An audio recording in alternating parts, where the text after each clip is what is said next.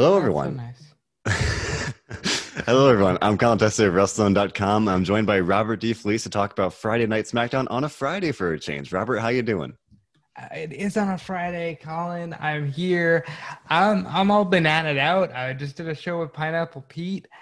I decided to get festive, throw on a banana shirt, and yeah, you know what, Colin? It was a fun show. But now we got to sit here and talk about missionary position. Let's do Line that, shall we? line of the night. We're going to talk all about that. Roman Reigns is on a whole nother level right now, and it's a wonderful thing to see. Yeah, that like SmackDown. It's a good show. John Cena says SmackDown sucks with Roman Reigns as champion, and I disagree. So I might just be Team Roman after all. But we'll talk all about that. Before we do, just want to remind you all that this show, like everything we do here at WrestleZone, is available on any number of streaming platforms. So we have SoundCloud, Spotify, YouTube podcast, whatever it may be. We've got you covered. So leave a like and subscribe. And I guess just to get out of the way early on here, Robert, you and I are recording this ahead of time. This will not be a live show as we usually do. Just a one-off for scheduling reasons, but hopefully we'll be back on track next week. So Robert, you and I are just kind of going to run through the whole show and share our thoughts and go from there. That's So right. And listen, the important thing is you're getting us, you're getting our feedback, you're getting WrestleZone, which is one of just the best content creation machines in the world of wrestling media. And that's what really matters. indeed. Speaking of content creation, WWE had a show Friday. Of course, it's SmackDown, so we're here to talk about WWE, a content creation company. And maybe that's why they partnered with Rolling Loud Music Festival. Of course, the likely goal being to, expand their reach, tap into a different audience than they usually may have access to. So obviously you had at least part of the show in front of this music festival crowd. And I guess we could start there by saying they had two matches at Rolling Loud. I thought the set was really cool, and it was a very cool visual to have this like sea of people. I mean, I don't even know how many people were there. And the two matches we saw, a little interesting choice. I don't know what I was expecting, but we saw Otis versus Angelo Dawkins and a SmackDown Women's title match. So, Robert, I guess we'll start overall just saying what you thought about having the show split up like that, and in general, just with Rolling Loud and this collaboration here. Look, splitting the show up was stupid. That's first thing first. That was stupid. Splitting the show up, I wouldn't do that again. Rolling Loud, definitely do it again. I would do more festivals. I want to see matches in the middle of E3. I want to see matches at Coachella. I want Ariana Grande performing while Sasha Banks is doing a reverse Frankensteiner off top rope. That's what I want. Like, we do need synergy in the world of entertainment. WWE needs to get over themselves. They're not the hottest thing going, but I liked the idea of Rolling Loud. Execution did leave a little to be desired for me, but that's Yeah. just me. One thing that stood out to me, our own John Clark, our boots on the ground as always, he was at the show and he was, tweeted pretty much right after it happened. On TV, they set up this like six-man tag team match. It was, I think, Big E, Shinsuke, and Cesaro versus Apollo Crews and the Dirty Dogs. And then they brawled, and then Dolph Ziggler said, no, not tonight. And if you're watching at home, you think, okay, I guess they're going to do that next week. And then they kind of pivot to Rolling Loud. That's where we saw Otis versus Angelo Dawkins. But then lo and behold, John tweets, oh, they're doing the six-man tag for the live crowd. It was apparently this fun, cool 15-minute match. None of the viewers at home saw that. This was the first chunk of the show. Actually, no, I think it was. They did it back to back. It was Otis and then the other Rolling Loud match, and that struck me as odd. Where it's like you set that up for the TV viewers, but then you didn't deliver on it. So then I kind of have to wonder if they're going to do that next week anyway, or if that was just perhaps a organizational misstep where they set Organizational misstep, because they didn't have Rolling Loud planned.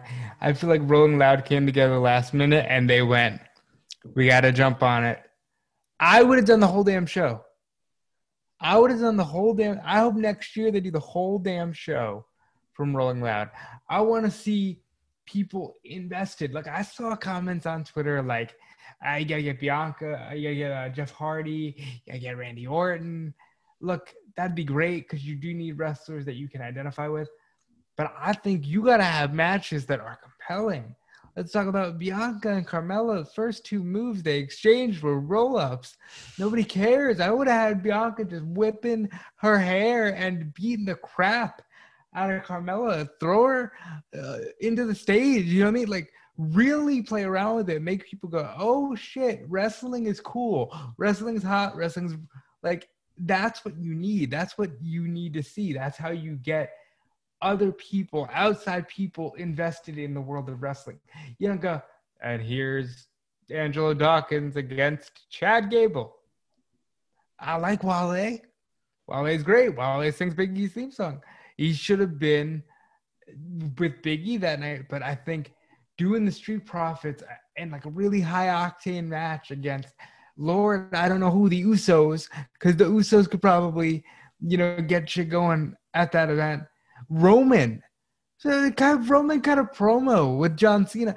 People would have been like, first of all, who is this Roman Reigns? Because he's a good-looking dude. And you got John Cena coming out. Like, that's what you need to do. So I like it. Again, do it again. Do it at more festivals. Just do it better. Yeah. I mean, that's kind of the bottom line, where it did strike me as odd where you had Otis and Dawkins, not exactly household names. It was a good match. And I will say to WWE and or Rolling Loud's defense, the crowd was more into it than I would have thought. I entered the show thinking, at least whatever portion was at Rolling Loud, it would be in front of, for the most part, I guess, non-wrestling fans or at the very least casual wrestling fans. But unless WWE completely like piped in audio, which they very well might have, I don't know. But at least they did, because look, it's a large festival. People not really sure. Maybe they're a little inebriated one way or the other. Doesn't matter. They got to get the authentic WWE sound. I think let that shit go. Like, let's hear the raw visuals from the audience. Because I know, like, Alexis Littlefoot was in the crowd. She's a great supporter of pro wrestling. She was there. She's excited. I want to see more of that. I want to see more. I want them doing, shows at Download Fest. They don't do Warped Tour anymore. Somebody needs to do whatever the New Age Warped Tour would be and get Darby Allin on that shit. Get NXT. NXT does Download Festival in the UK, but like, get NXT doing something like that in America. You know what I mean? Let's do that. I think that's great for WWE, but you need to just do it better. Again, E3, you got all these gaming conventions, all that shit. Do it, man. Just do it. Run with it. Run wild. Run free. There are definitely other opportunities. I saw an interview where Carmella was talking about Rolling Loud, because she was in the title match, and she was asked like what other kind of like interesting location that she might want to see a wrestling show like this, be put on, especially as a WWE superstar. And she said, I forget the exact name, but I think it was like a wine vineyard or something, because that's something that's very much up her alley. So I feel like there definitely are many other possibilities here. This doesn't necessarily feel like a one and done. Whether or not it's Rolling Loud, I feel like we will see more of these collaborations and ventures into other realms, whatever that might be. I like the E3 idea. I think there are any number of things that could work. But yeah, I think maybe this was a trial run, and maybe they'll see that some of these things didn't work as well as they could have, whether those were their organizational things or, as we were just saying, even if this is the match choices, maybe having people with a little more, if not, name value, at the very least, maybe a little more ability to really get the crowd fired up. Not to say the Street Profits can't do that, not to say that Chad Gable can't do that, not to say that the women's title match was bad by any means. I mean, I think putting Bianca Belair out there was a great idea. I think that's a very fitting partnership in that sense. And she had talked about that in an interview where she says she wants to get more eyes in the hip-hop market on WWE. It's something that she's very passionate about. She's talked about before. So in that sense, this was a good opportunity to do that. But again, in some ways, to talk about the matches themselves, we were talking about this last week. Like, Carmella got another title match 1 week after she lost to Belair fair and square.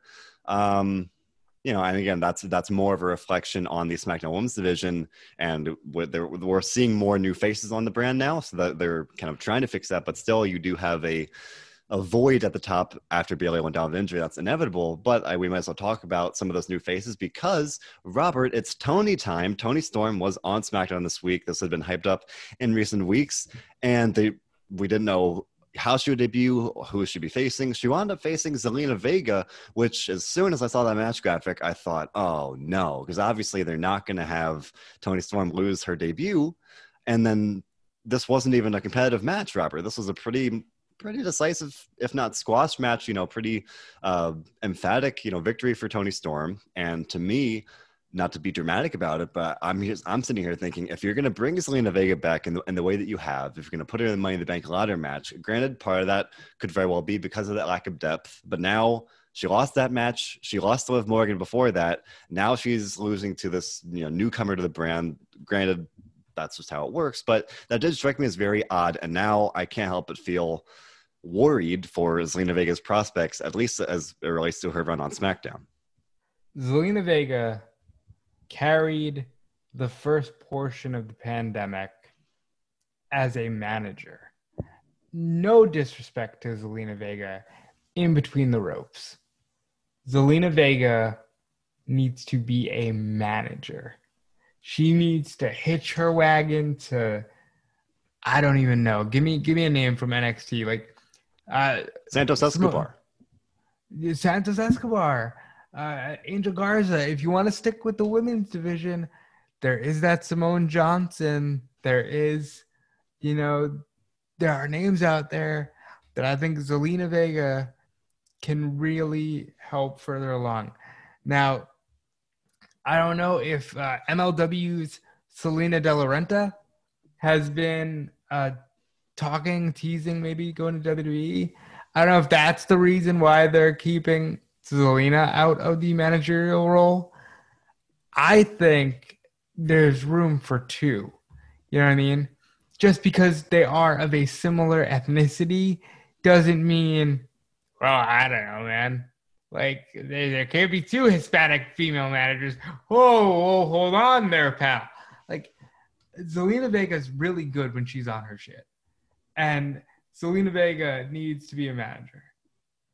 I mean, at this point especially, it's hard to disagree. And now that she's lost, again, to Morgan, now to Toni Storm, lost to Money in the Bank, I feel like that'd probably be the best path forward if they don't really want to push her or utilize her successfully as a wrestler. I think she'd be better off like that. I thought she was great with Andrade, and I will remain quite upset that they never got the run they really deserved on the main roster, that just kind of fell apart.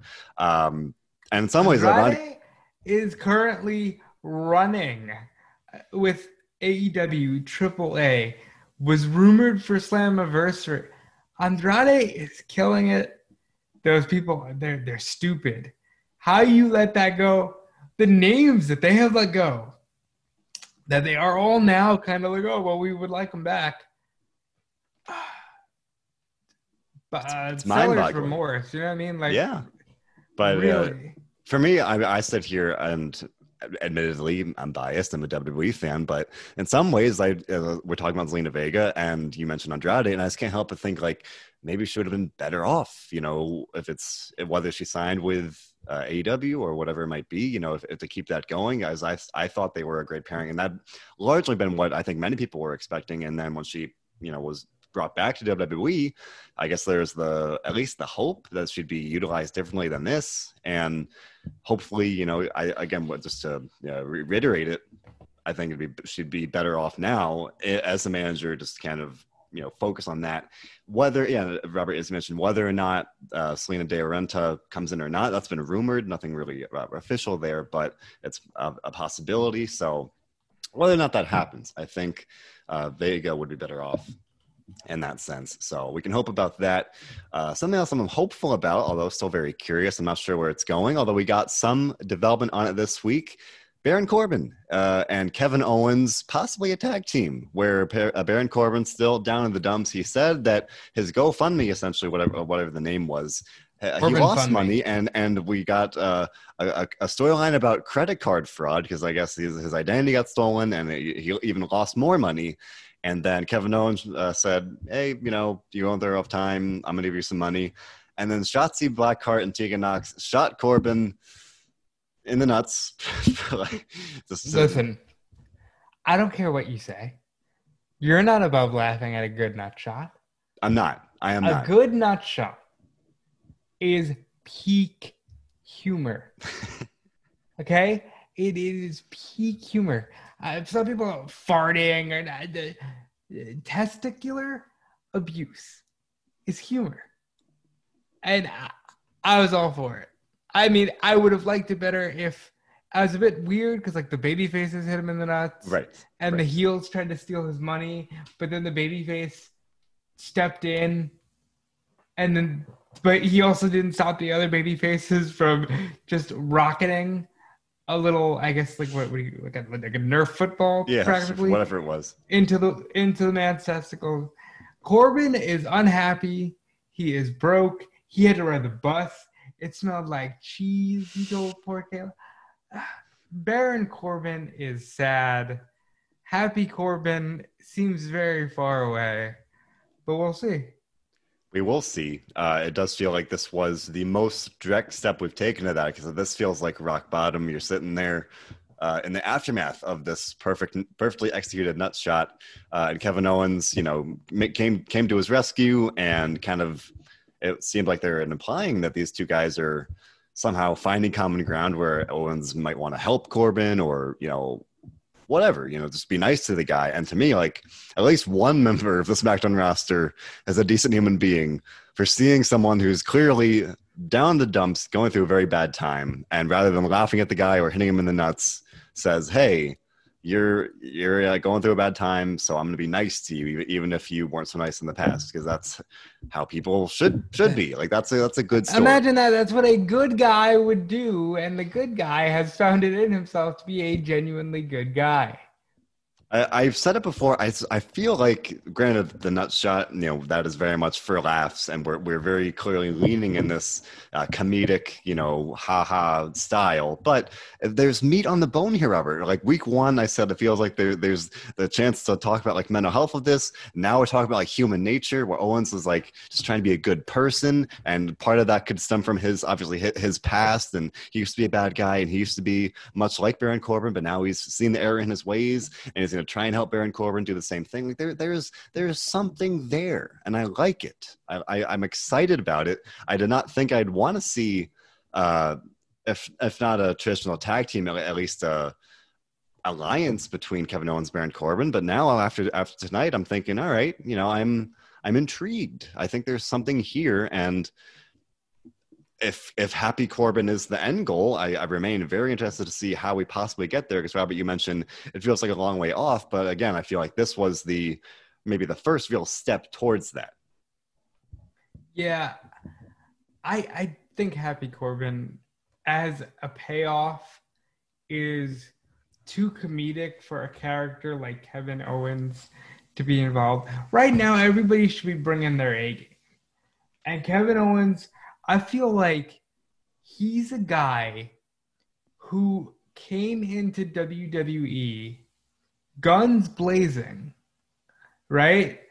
And then he got the Universal title. After the deal with the Universal title, he just sort of fizzled out. And I think he's got more of a good run in him. And I just wonder if he believes that he has that good run in him. I would think so. I don't know why he wouldn't. Well, I mean, like, I perhaps let me clarify.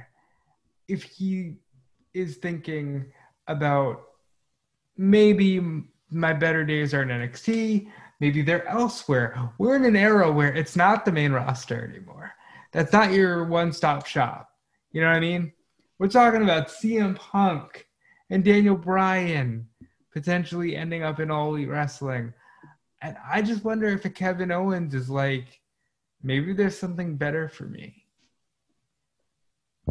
I mean, I think anybody, especially at Owens' level, would be tempted to think that. And I think that's as much as, especially this past week, we've seen all the headlines, all the buzz about AEW and all that stuff. Kind of on the flip side of that, you kind of have to wonder about the WWE side of things as it relates to the roster, because like a guy like Kevin Owens could be looking at that and saying, okay, maybe somewhere down the road I might want to do that. Or on the other hand, sticking it out, trying to improve your situation where you are. And in this case, that could be, as you Robert, you said, like bring in your A game, and I feel like Owens always does, but it hasn't necessarily I yielded think much. Owens does, but it's like if you're presented with a ceiling, how much can you work around that ceiling? It does You feel know what I like, mean? yeah, it does feel like he has a ceiling, not as a reflection of his talent, but more from the booking. In that, for months earlier this year, I sat here week after week, just so tired of the fact he was booked against Roman Reigns over and over again, with the clear message being that Owens was not going to win this thing. And yet they still stretched it out from December, call it through, I think it was like early February or so. That I think we got like 5 title matches, 4 or 5 title matches. And and that for me, even sitting here now, like tonight was the first night, maybe Money in the Bank because he did so many crazy spots, but tonight was the first night where I really looked at Owens and probably since that feud with Reigns, where I thought, okay, like here we go. Like this is something good for him. It's something different, something new. Ceiling or no ceiling, at least, like there are ways to kind of, I guess, make the most What of I'm that. saying is, I guess, okay, let me backtrack, because that's me as a fan not wanting to see Kevin Owens dragged down into WWE comedy.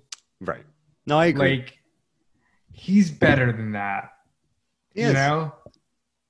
And I want to see him used to the best of his ability, because the reality is, I love John Cena. John Cena's so great. Edge is one of my favorite wrestlers of all time. What happens in December when they don't want to be there? You know?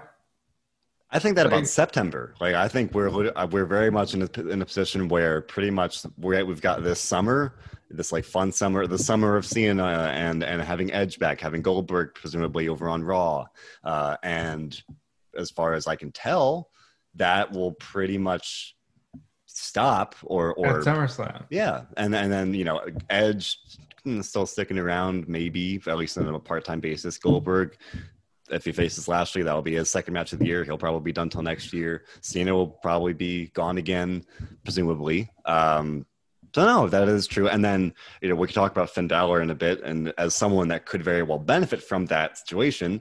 But a guy like Kevin Owens on paper could very well be in that spot as well at the same time, where it's like they're going to need people again to step up when guys like Cena and everybody else leave again. So that is true. And now we're sitting here in July, and it's like we're seeing potentially Owens get, as you said, kind of dragged down in this comedy thing.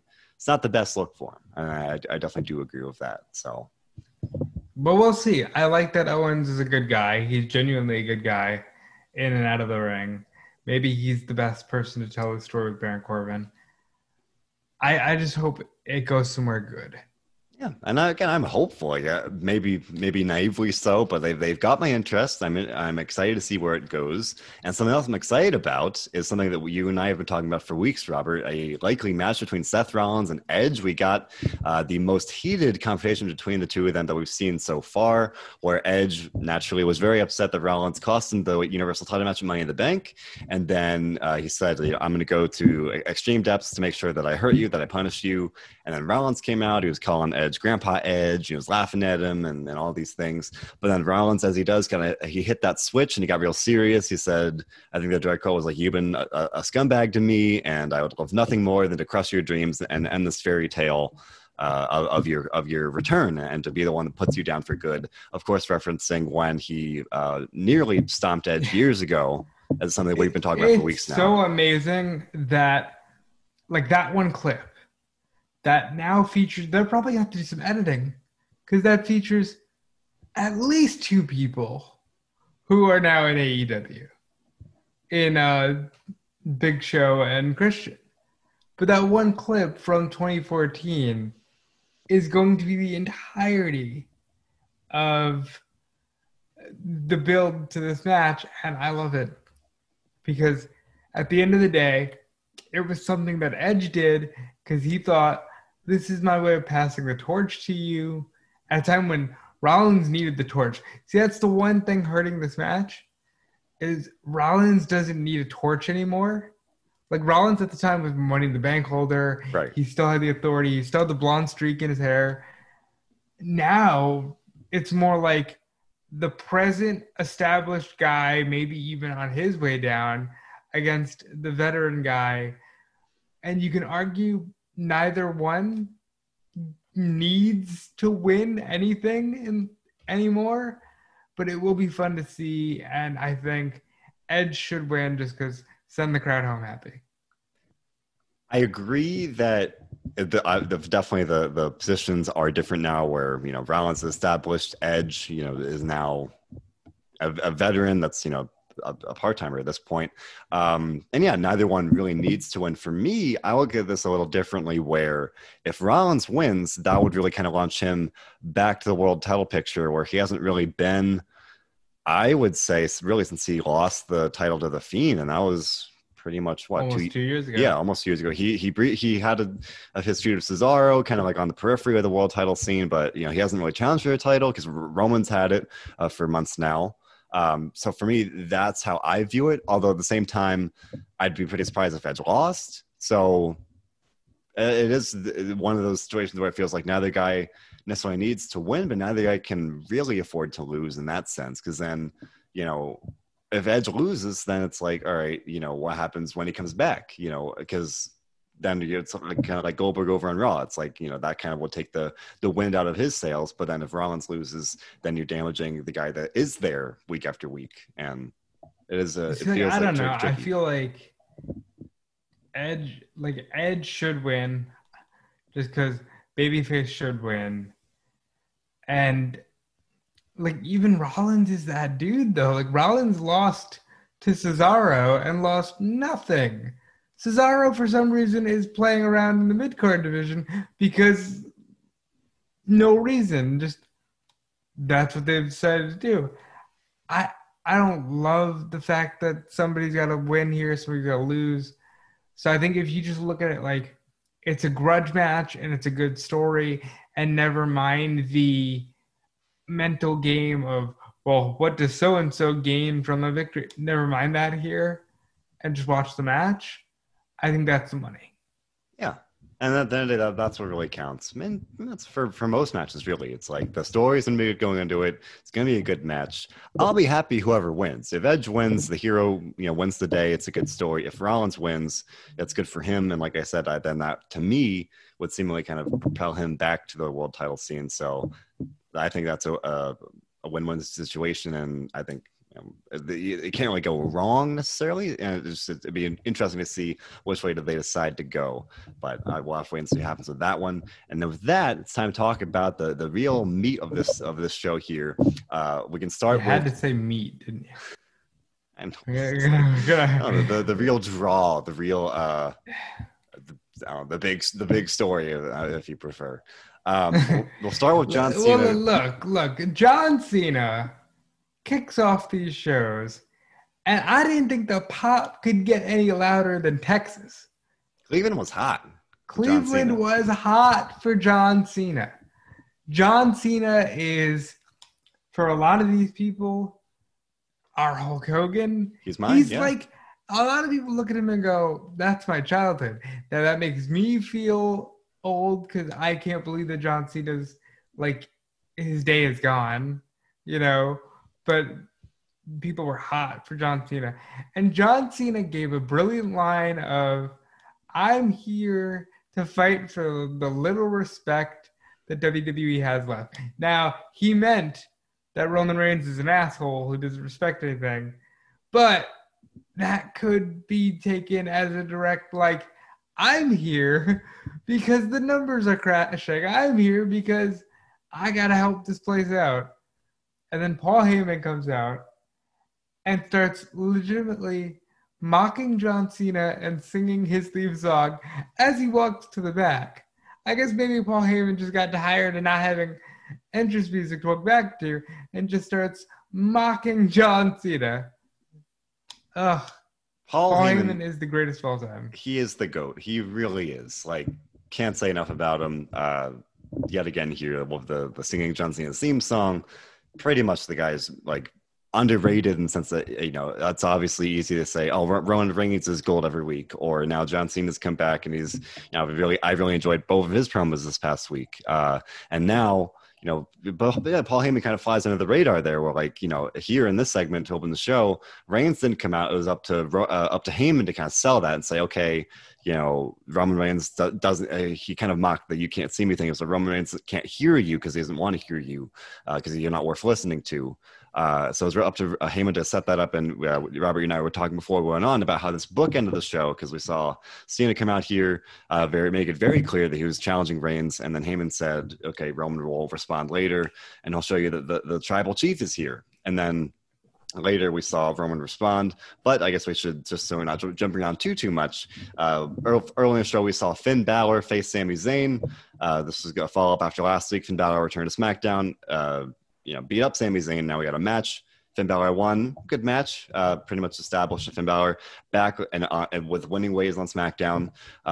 I maintain my concerned that this feels like the exact same Finn Balor that we saw 2 years ago on SmackDown. But with this win here, later that same night, he comes out after Roman Reigns rejects John Cena and challenges Roman Reigns instead. So Roman Reigns comes out later in the show, and Robert, you mentioned it earlier on, but delivered an amazing line about how John Cena is like, the missionary position where it's the same every single night over and over again. And basically saying that he didn't see the appeal in that. He just didn't want to waste his time in that. There's a joke to be made that I thought for a second he was talking about missionary position, but he was talking about John Cena. And then he said, my answer is no, I'm not going to face you. Finn Balor comes out and it's like, all right, if you don't want to face John, if you don't want to, accept John Cena's challenge, maybe you'll accept mine. And Roman says, all right, I will. And that credits. That's it.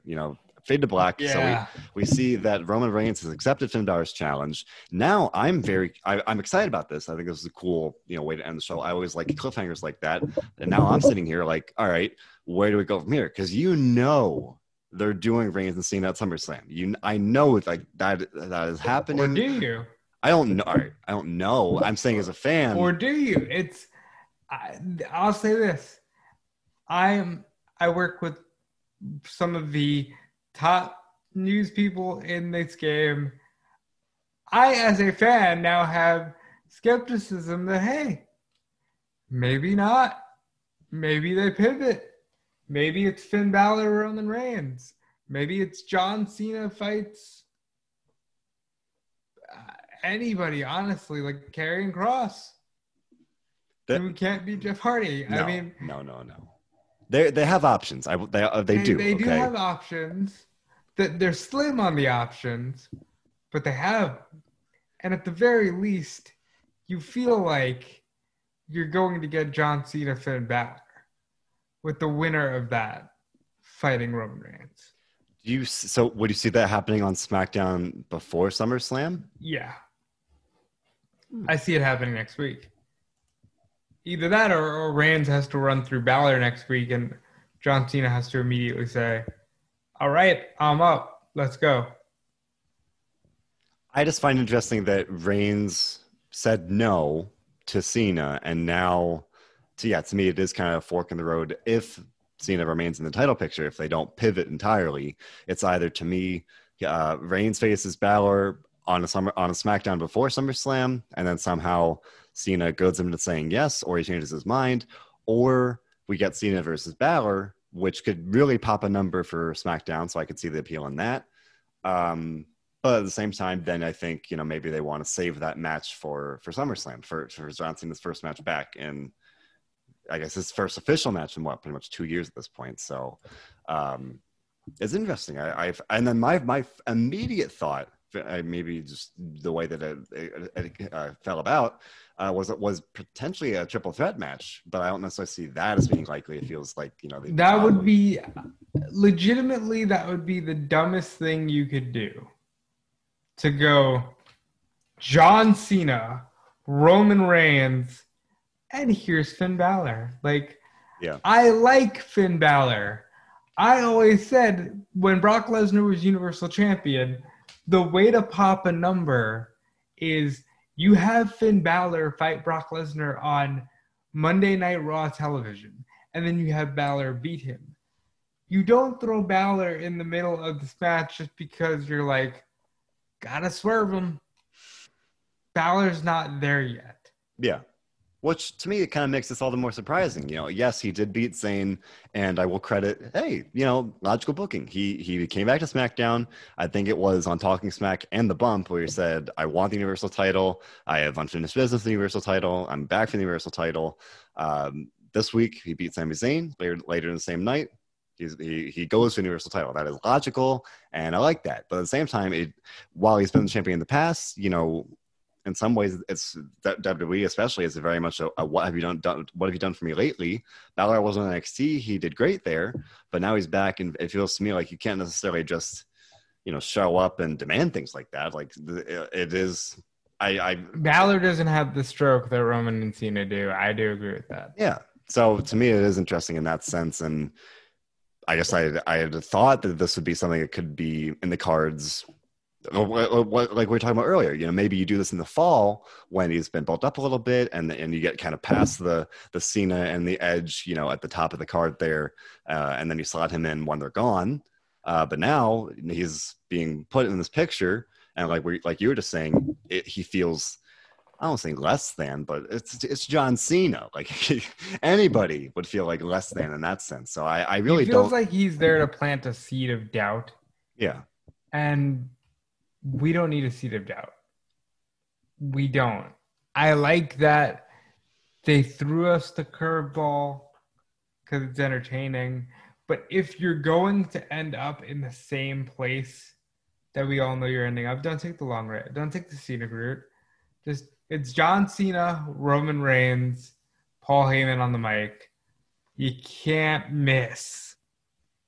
Yeah, and I think I guess I look back to it was on the road to WrestleMania when they overcomplicated Belair and Banks, where you had what could have been a very straightforward build for a very exciting match, and they had Reginald and all these things. They just made it way too complicated, and of course the match delivered. It was great, but the build just could have been a lot more simple, a lot more not the long route, just kind of a straight line in that sense. Now, whatever happens with Balor, if he gets a title, I imagine the more likely route, I guess, would probably be him to face Reigns. Now that he's challenged him and Reigns accepted it, he'd face Reigns maybe next week, maybe the week after that, and then somehow Cena gets to the title match anyway. But again, you have a month right now. Why are you wasting time? Right. Is it that, and I haven't checked, is it that some of these Summer of Cena dates don't correspond with SmackDown? It's possible, but I'd assumed that I would assume that he's doing all TVs. Yeah, at the very least for SmackDown, and they're doing plenty of live shows as well. But I don't know, to me that is a little weird, and I would, at least on paper, expect him to be on the TVs, especially now. If they are going to waste time with this Finn Balor stuff, I don't know. Yeah, it does strike me as odd, and I still think that pretty good chance we're gonna get Cena Reigns one-on-one at SummerSlam anyway. And as you said, Robert, this might just be a seed of doubt. It was a fun moment, and now I'm intrigued to see how they proceed. But it does feel like pretty much inevitable. We know where we're going. I'm excited for where we're going, but I'm also excited to see how we make sure that we stay on that path rather than deviate too much. But that's for next week. We'll have to wait and see what happens when we get there. At least back for this week, though, Robert, what do you rate the show out of 10? Oh, it's a solid 8. It was fine. Sure, they tried things. I'm still on a high of wow, dude, I just watched a SmackDown with Edge and John Cena and Rey Mysterio. By the way, I don't know if it's because it was Dominic, but they had a new theme song. Wasn't crazy with that. I don't know if it's because it's that nostalgia. It does hit. John Cena does make it feel like a bigger deal. It's crazy to me that we finally hit the point where Taker is gone and he left in front of no one. And I never want to see that happen again. I want these legends to be appreciated in their own time. And now John Cena is, and it's a beautiful thing. I mean, he's going out there getting like pretty much universal cheers, which you and I obviously know that once upon a time that was not the case. You got a lot of boos, and now people, the classic line being that you don't know what you got till it's gone. John Cena was gone, now he's back, and people say, "Hey, we like John Cena. We like what he brings to the show. We like the fact that he starts the show and he gets not only the live fans fired up, but for me sitting at home, like he's going out there and firing everybody up. His energy is absolutely infectious. And for me, like I've said this several times since he returned, makes me feel like a little kid again. Because for me, that it was my childhood. That like seeing him on the show every week doing these things he's doing now. Trying to beat the bad guy, in this case Roman Reigns. The nostalgia. Roman Reigns kind of just in his promo dismiss it as a nostalgia pop, but there's something to be said for that. Like the nostalgia, it does work. There is that appeal for a reason, and that definitely is a high. And so I would agree. Other than the Cena and Reigns and ultimately the Balor stuff, a bit of a thin show, but I enjoyed the Cena, all of that stuff so much, and some of the other things as well.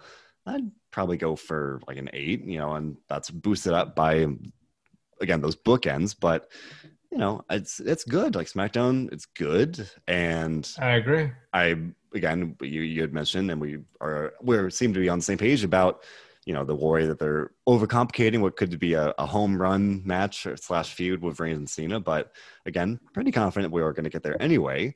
And maybe that just excitement about that anyway, lending to my optimism about that. So another good show. This was the 1 week anniversary of having fans back, so that's pretty cool. Now it's crazy that we're back, man. Yeah, the world just keeps going on, and now the wrestling is back to normal, and it's a beautiful thing. And I desperately hope that it lasts, so we can cross our fingers and hope that this is the new old normal again. And regardless, we'll be here to talk about SmackDown next week. John Clark and I talk about Raw on Mondays and NXT on Tuesdays. The Dynamite Dudes of Attitude cover all things AEW, and they also do WCW Rewritten. And we also have a great stream of interviews constantly popping up for you guys. Bill Pritchard recently interviewed Mickey James talking about all things NWA and Power. He interviewed Matt Cardona ahead of GCW Homecoming this weekend. A great stream of interviews, always available, and all these podcasts on our SoundCloud, Spotify, YouTube, Apple Podcasts, whatever it may be. We've got you covered. So leave, like, and subscribe. So Robert, wrestling is back. The nostalgia is there. The fans are back, so that's great as well. And all these things put together makes it easy to do the one thing we do here at WrestleZone. And can you tell me what that is? Enjoy wrestling. Indeed. Thanks for listening, everybody.